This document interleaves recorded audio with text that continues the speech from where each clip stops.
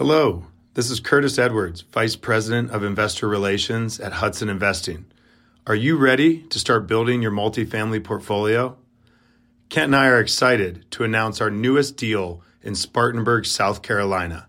This 157-unit property offers a unique chance to acquire a B-class value-add property for just $120,000 per door. This is well below replacement cost. De-risking the deal even further is a favorable loan assumption with over 6 years remaining at 3.73% fixed. With 50 economic development projects underway and 70,000 jobs within a 20-minute drive, the South Carolina upstate region is primed for above-average job, population, and rent growth. Don't miss out on this exclusive deal. Find the link in the description notes to learn how you can invest. So I came back with the intention of delivering a message to people that could help them, because it's really easy to get in trouble and it's really easy to make a mistake that will change the direction of your life. And I really feel today that there's a lot of women and men who run companies, own companies, who are in middle management positions, who are running teams that are faced with pressure every day, that are faced with hard decisions that they need to make every day. And one wrong move, and we can wind up in a bad spot. Welcome to Ritter on Real Estate, the show about how to passively invest like a pro. On each episode, I interview real estate experts who give their top investing advice, strategies, and tools, and I break down their insights into practical steps to avoid the pitfalls and make better investments. I want to help you passively invest like a pro. This is Ritter on Real Estate, and I'm your host, Kent Ritter. Hello, fellow investors. Welcome to Ritter on Real Estate, where we teach you how to passively invest like a pro.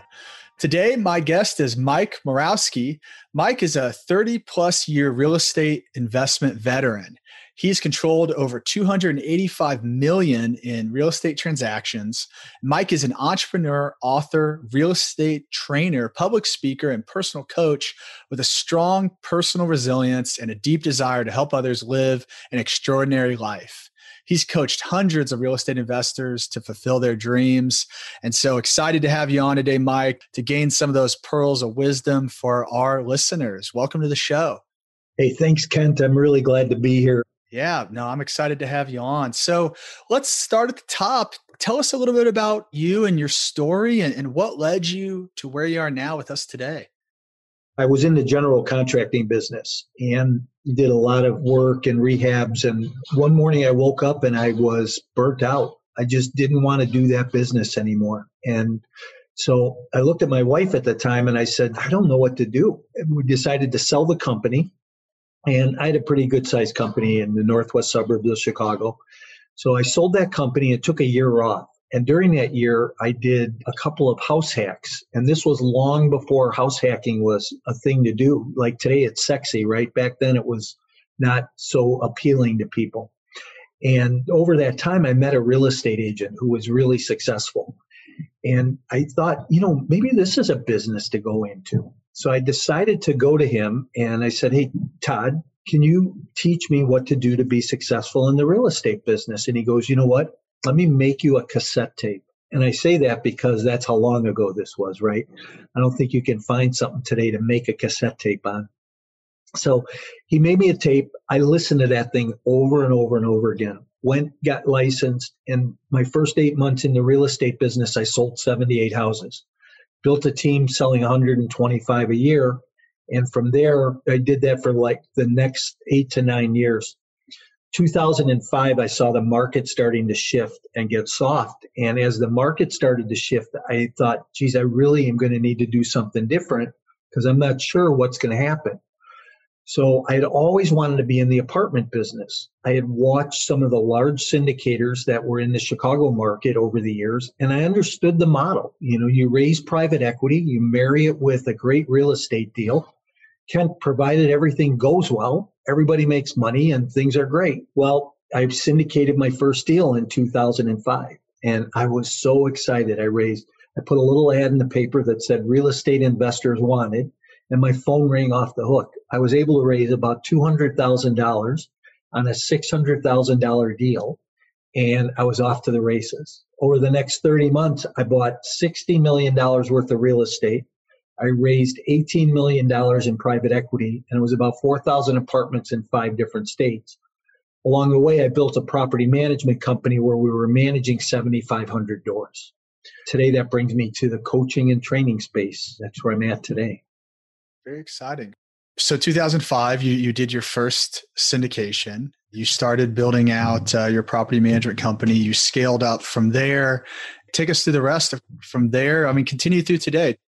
2005, I did my first deal. It was an 11-unit deal, and it went well. The deal had some hair on it, and I didn't know enough about the business when I first went into it, but I think that's how we learn along the way, is we make some mistakes and we get back up, right? Well, from that first deal, my next one was 64 units, then 87, and then I was in the 180 range and 250, and before I knew it, I was closing 400-unit deals. And I was in 5 different states around the country.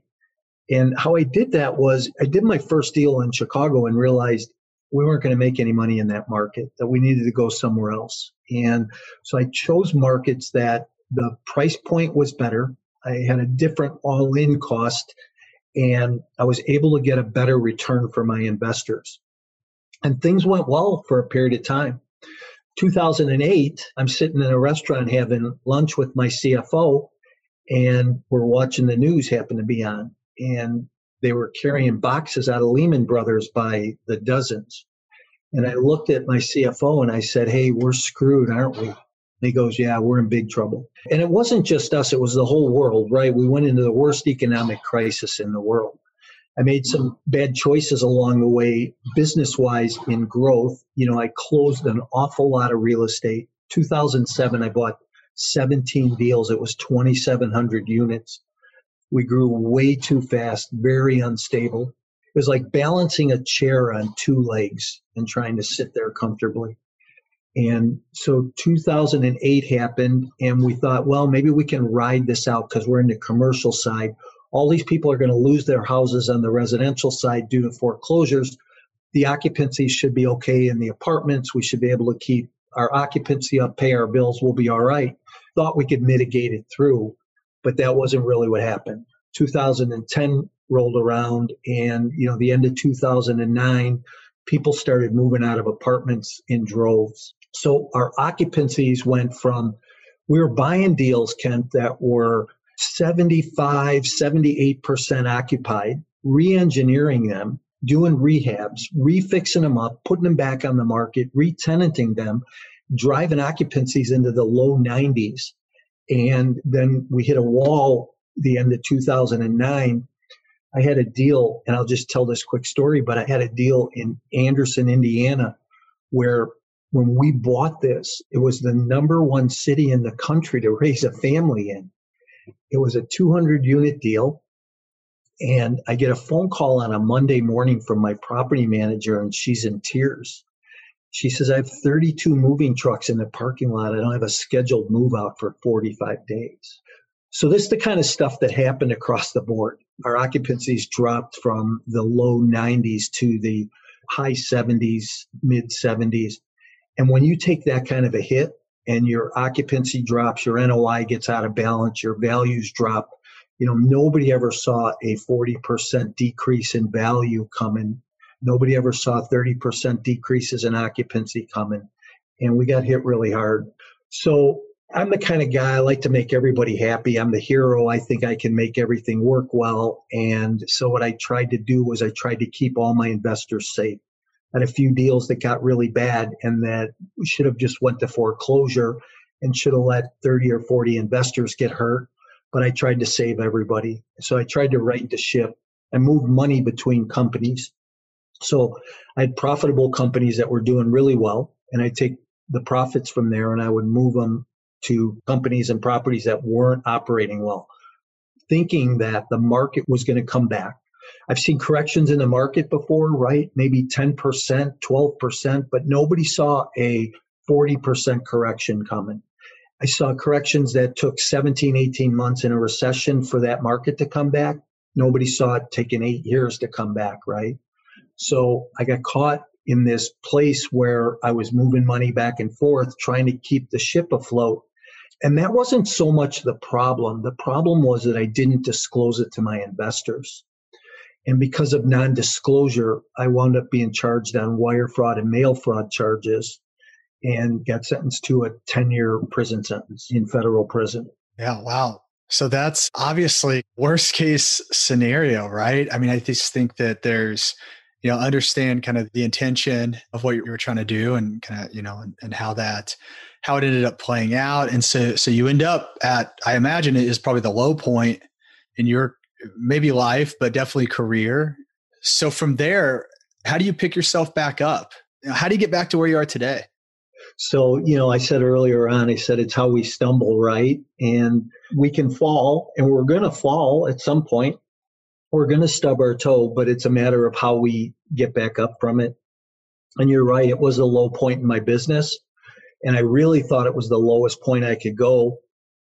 I went to prison, and I went from this level of success where I lived modest, upper middle class lifestyle. Hey, I never bought boats. I didn't buy fancy cars. I didn't buy a big house. I didn't fly private. I didn't do any of that stuff. I tried to save my business. But I went from, at one point, we made millions of dollars in that 30 months. During that time, while the market was going crazy, our equity balance came up. We had cash in the bank. It was an interesting time to all of a sudden turn around and lose it in like 9 seconds. So I go to prison, and I go from living this relatively pretty decent lifestyle to now all of a sudden I'm living in a room with 3 other men in a 2x5 locker with 3 green outfits and 5 pairs of underpants, thinking that my life's over. And then my wife decided she was going to leave me. And when that happened, that ruined me. So that was like the worst day of my life, the worst experience of my life. So I was in prison for about 3 months, a little under 3 months. And I walk in the gym one day, and you have to remember I'm probably 35 pounds overweight at that point and not feeling good about myself, just hating life, wondering what's happened to me, how I've gotten here, and trying to mitigate through a prison camp with a lot of people that you wonder, how are you going to do this on a daily basis? This kid walked up to me one day, and I say kid because he was younger than me, and he said, look, don't let these people beat you. All they want to do is beat you. They want to take every ounce of blood that they can suck out of you. And he goes, what they can't take is what made you successful. What they can't take is your desire, your commitment, and your knowledge. He said, come in this gym, come to my class every day, work out with me. Let me help get you back in shape physically. And that was the best advice anybody ever gave me.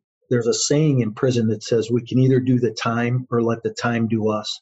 And I chose to do the time. So I started going to the gym every day. I started losing weight. I started to feel better physically. As I felt better physically, I felt better emotionally. I decided to go to college. I'd never been to college. So I had to get 2 things. I had to find a scholarship and a correspondence program. Went to college and got a bachelor's degree in theology over a 4-year period. I wrote 2 books while I was gone. One is Exit Plan, your complete guide to multifamily investing and why you need an exit plan before you buy. We can talk about that more. Another one on property management. I taught real estate investing and I taught property management in prison for 5 years. I wrote an ethics program and taught ethics. How ironic, right? I taught Bible study for 5 years. But Kent, I was on an outreach program, and I go into the community and I told my story about 40 times to small and local business owners and to the college students in the area.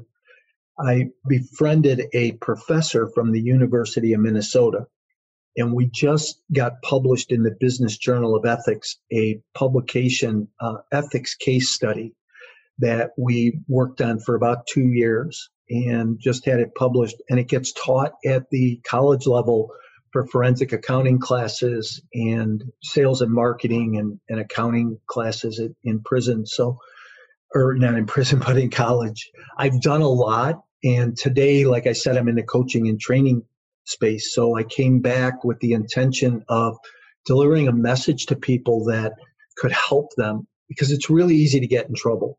And it's really easy to make a mistake that will change the direction of your life. And I really feel today that there's a lot of women and men who run companies, own companies, who are in middle management positions, who are running teams that are faced with pressure every day, that are faced with hard decisions that they need to make every day. And one wrong move, and we can wind up in a bad spot. And so, I hope that I can deliver a message that people are going to grasp, hold on to, and really be able to grow from and learn from. One, just thanks for sharing your story. I think it's inspiring to hear the resiliency and how you got through that, how you turned that, what is a terrible situation into something so positive. And now you've come out of it and you've taught an ethics class or written an ethics course, and now it's being taught. And I mean, that's great. That's great. So congratulations, and just happy to hear where you are and how you've come through that now. And so as we kind of get back to the focus on investing, I know multifamily real estate is still one of your passions today. I know you spend a lot of time, like you said, coaching and teaching people about the subject. So why is multifamily your investment, your asset class of choice? People ask that question a lot, and they ask that question in a couple of different ways. Why do you like real estate so much? And I'm passionate about it because there's so much to learn. If you look at the multifamily space, there's a number of buckets you could play in, right? Student housing, medical, assisted living, or market rate rent. That's where I spent my time, was in the market rate rent arena. But there's so much to learn. And I think it's a very fluid business. Things change. Cap rates go down, price goes up. Cap rates go up, price comes down. Markets change. The bonds change, interest rates change. So it's a very fluid place to be, and it keeps you on your toes.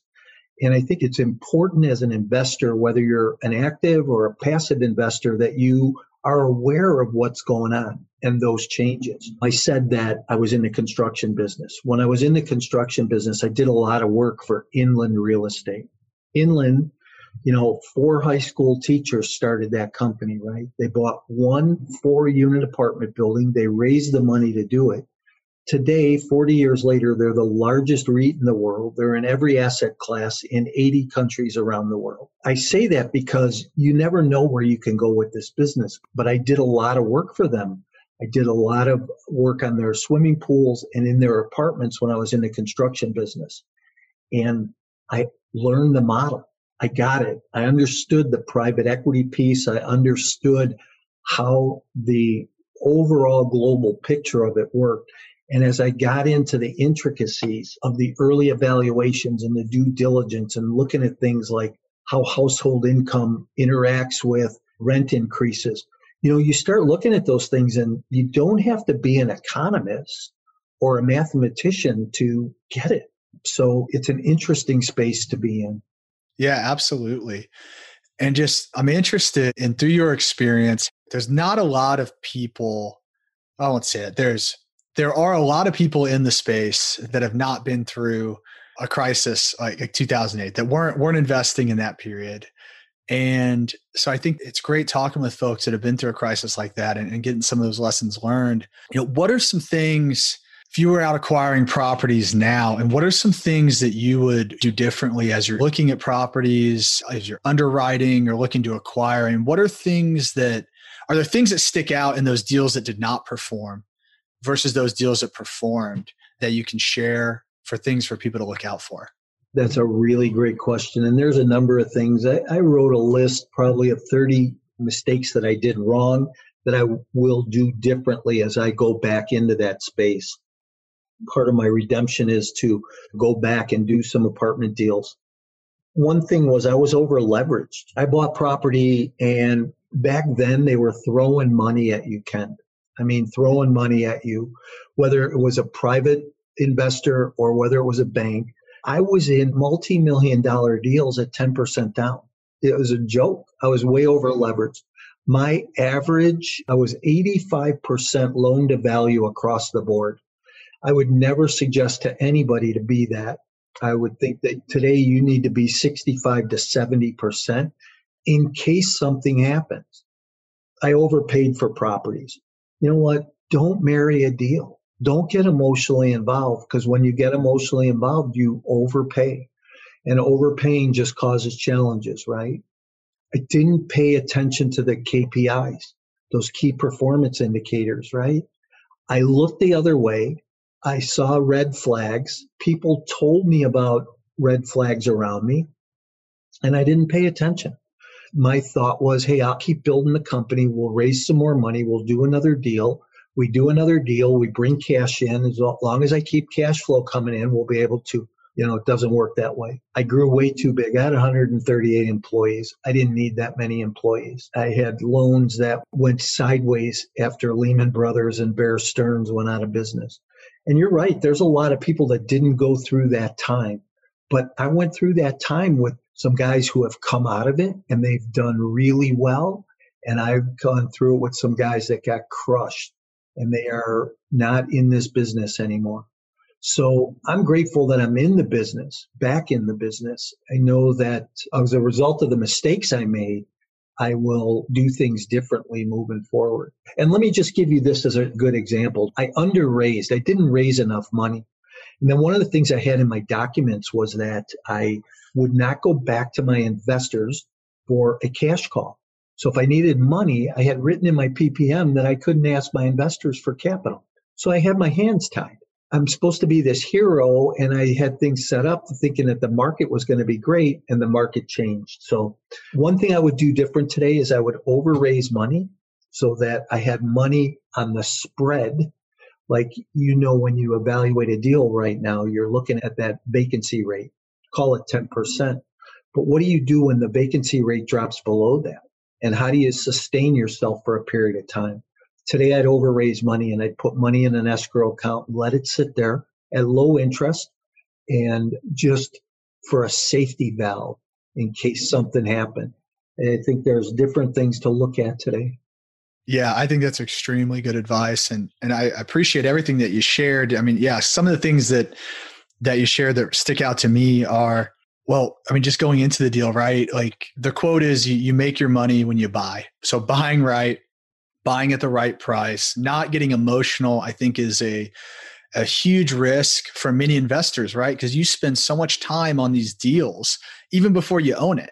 Right? It's very easy to get emotionally involved and to want to tweak those numbers and make that deal work on that spreadsheet. And that's a dangerous game to play, right? So I appreciate that advice. I think the idea about, not being over leveraged and being smart with your debt and making sure that you've got a low enough loan to value that where your debt payments aren't so high that if you do see that drop in occupancy, that you can ride out that storm, right? And I think that goes to the other thing of putting extra cash into the deals. I mean, that's something that we started doing through COVID was putting about double the cash from a reserve standpoint into the deals that we previously had, just to have that extra cushion, because you never knew what was going to go wrong. And luckily, knock on wood, to this point, it's been minimal impact, but just having that safety net, I think extremely important. So I appreciate you sharing those.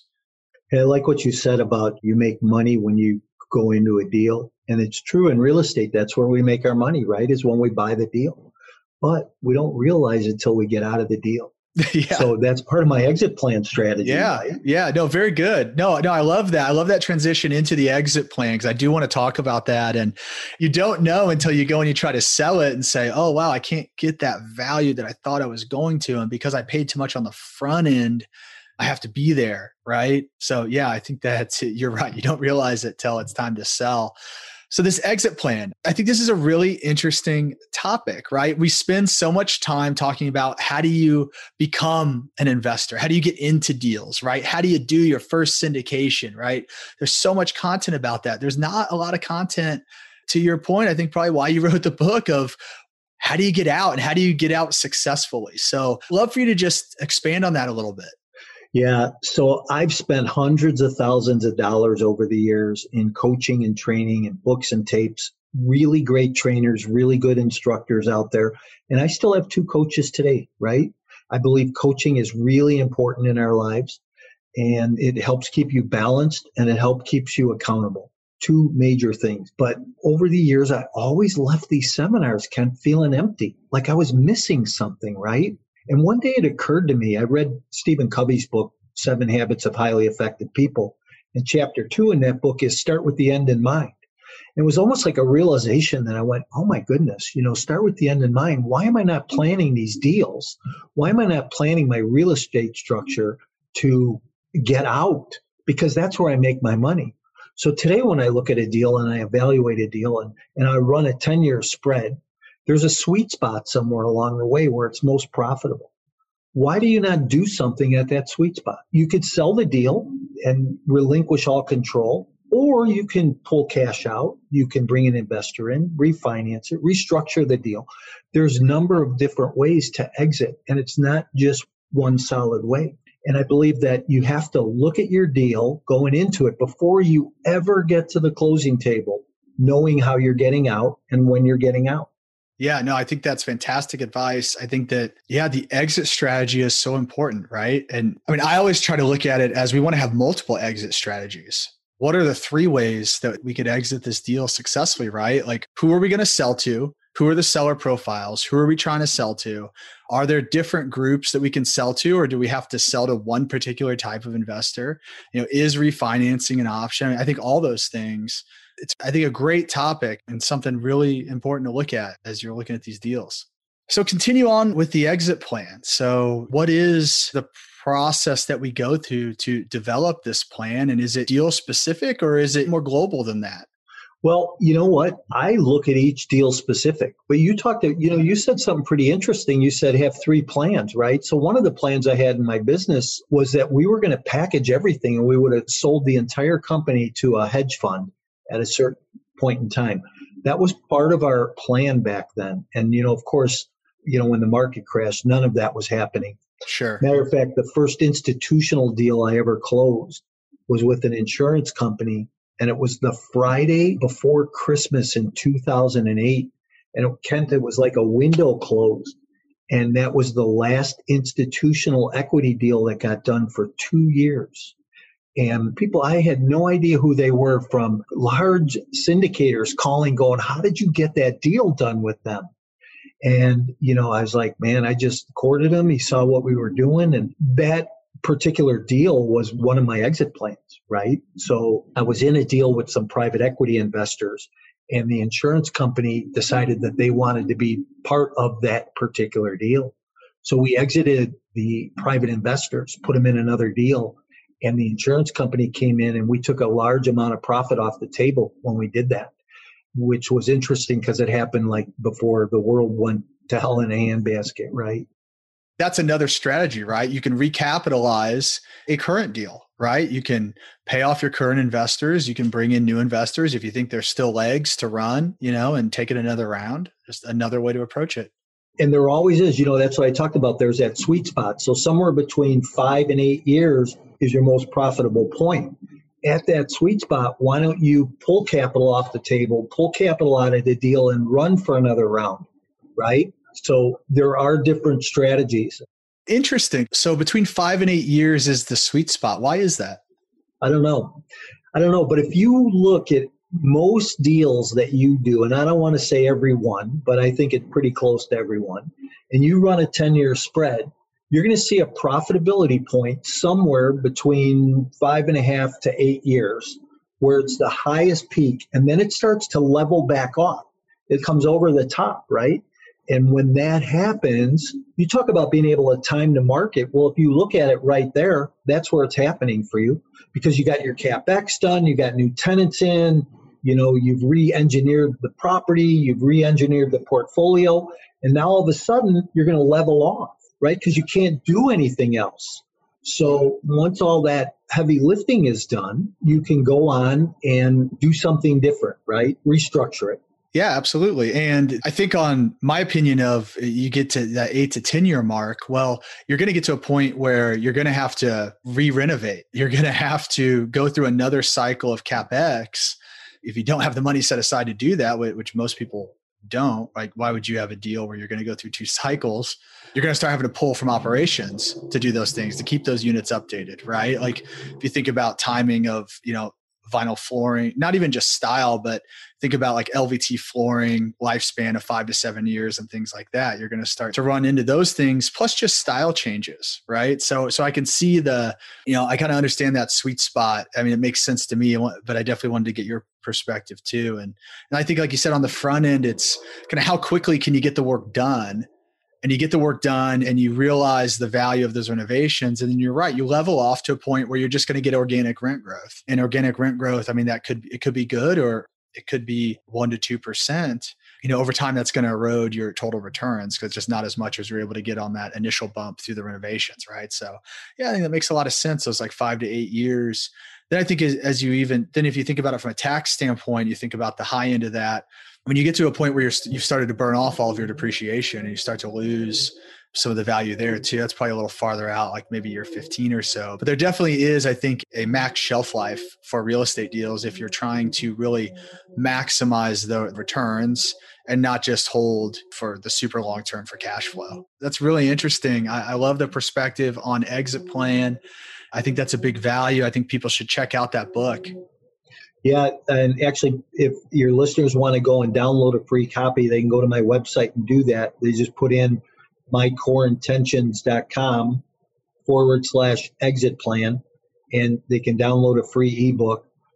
If you're like me and you want to read a book and highlight it and write in the margins and dog ear the corners, you can buy one there too. But your listeners can definitely go and download that ebook for free. Awesome. Well, thanks for sharing that resource, Mike. And you shared a ton of advice, a lot of good lessons learned. Appreciate your vulnerability and sharing your story with us too, because I think that you can see the well-intentions behind why you did what you did, but still not understanding the full impact of that, right? And ultimately the consequences of that. But then there's great lessons learned there. And then coming out of it and your story of, I don't know if redemption's the right word, but at least being able to come back from that and come back better and find a new path. And now you're coaching and you're teaching people and allowing people to learn from your lessons so they don't repeat the same mistakes. So I just applaud you for that. I think that's amazing. Yeah, thanks, Kent. I appreciate that. And I think it is redemption. I think that when you bounce back from something that's that devastating, you're rebuilding trust in a lot of people. And, one thing about trust, right, is you get rid of trust. You empty a bucket just like that by turning it over, but you fill it back up by a teaspoon at a time. And that's where that redemption piece comes in. How do you restore yourself to the community, to the stakeholders, the people around you, Absolutely. Well, as we wrap up the show, I want to get into our keys to success segment. And I've got a couple of questions I'd love to ask you, Mike. The first one is, what is the one question that every investor should be asking their deal sponsor? Where's this market going to go right now? I think that that's a question that we need to be aware of today. We're in a climate where cap rates are really compressed. It's a seller's market, and that things will change. And what's going to happen when they change? What are the stopgaps that a sponsor has in place? I talked about the one, right, where, hey, do I have enough money sitting on the side in case the bottom falls out, and can I withstand a storm for a period of time? And you kind of addressed that when you said you put more money in reserves, right? So those are great things. I think when somebody looks at you as a sponsor and they see that you've taken that initiative or done something like that, that goes way beyond putting a feather in your cap. No, I appreciate that. Yeah. I mean, it's just trying to be as conservative as possible, do what's right with the numbers, not falling in love with the deal, not making exceptions, right, to make that deal work, I think is what's critical, and just being very objective. So what are you most proud of in your career? Honestly, it's that I didn't allow this situation in my life to keep me down, that I have bounced back. This will probably date this podcast a little bit, but I've been home for about a year. And in a year, I have really bounced back.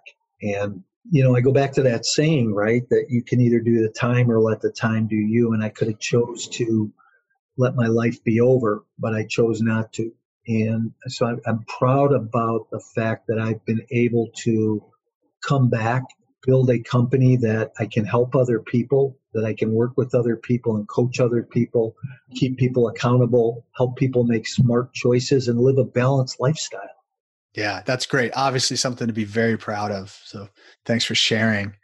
What's one book that everyone should read? And it could be yours. Yeah. Well, they should definitely read mine for sure. And they should probably read the Bible too. But I have to say, and I've said this over and over again, I think one of the greatest investment books I've ever read is Gary Keller's book, The Millionaire Real Estate Investor. And it's very practical. It's a guided tour of investing in real estate. He wrote that book, it's got to be 20 years old now. I used to teach that and give it away to real estate investors when I was selling real estate. And I think it's a classic. I still refer to parts of it and sections of it today in my own investing career. So I believe that it's a classic. Great. Yeah, that's a fantastic book. And lastly, what is your number one key to success? Tenacity. I was probably in the real estate business 3 years. And this guy said to me, he goes, Morawski, you're so tenacious. It was a client. And I was very gracious about it. I said, hey, thanks, thinking I had no idea what he meant by that. I ran right home, grabbed the dictionary and looked up the word and figured out, wow, that is me, right? I'm very tenacious. I'm the guy that keeps going and going and going. I don't let you telling me no or telling me that I can't succeed keep me from going forward. And I think it's tenacity for me. How can folks get a hold of you if they want to learn more about what you're doing, your programs, the events you're putting on? Where can folks reach you? Yeah, so I love to network with people, and I'm very open to it. So email me directly at mike@mycoreintentions.com, or you can follow me on Instagram or Twitter or Facebook, and my YouTube channel is My Core Intentions. So I'm pretty loud on social media. Feel free to connect with me, and if you have questions, we could schedule a time, and I'm more than happy to spend some time with anybody. Awesome, Mike. Well, thank you so much for being here today. Thanks again for telling your story and imparting some of your pearls of wisdom. Wish you the best with the next stage. Thanks, Kent. I appreciate it. Thanks for having me on. Absolutely. Thanks for listening to another great episode of Ritter on Real Estate. Hit the subscribe button to make sure you don't miss out on the content that will make you a better investor. Also, visit KentRitter.com for articles, videos, and tools curated just for passive investors. Until next time, this is Kent Ritter with Ritter on Real Estate. Now go out and invest like a pro.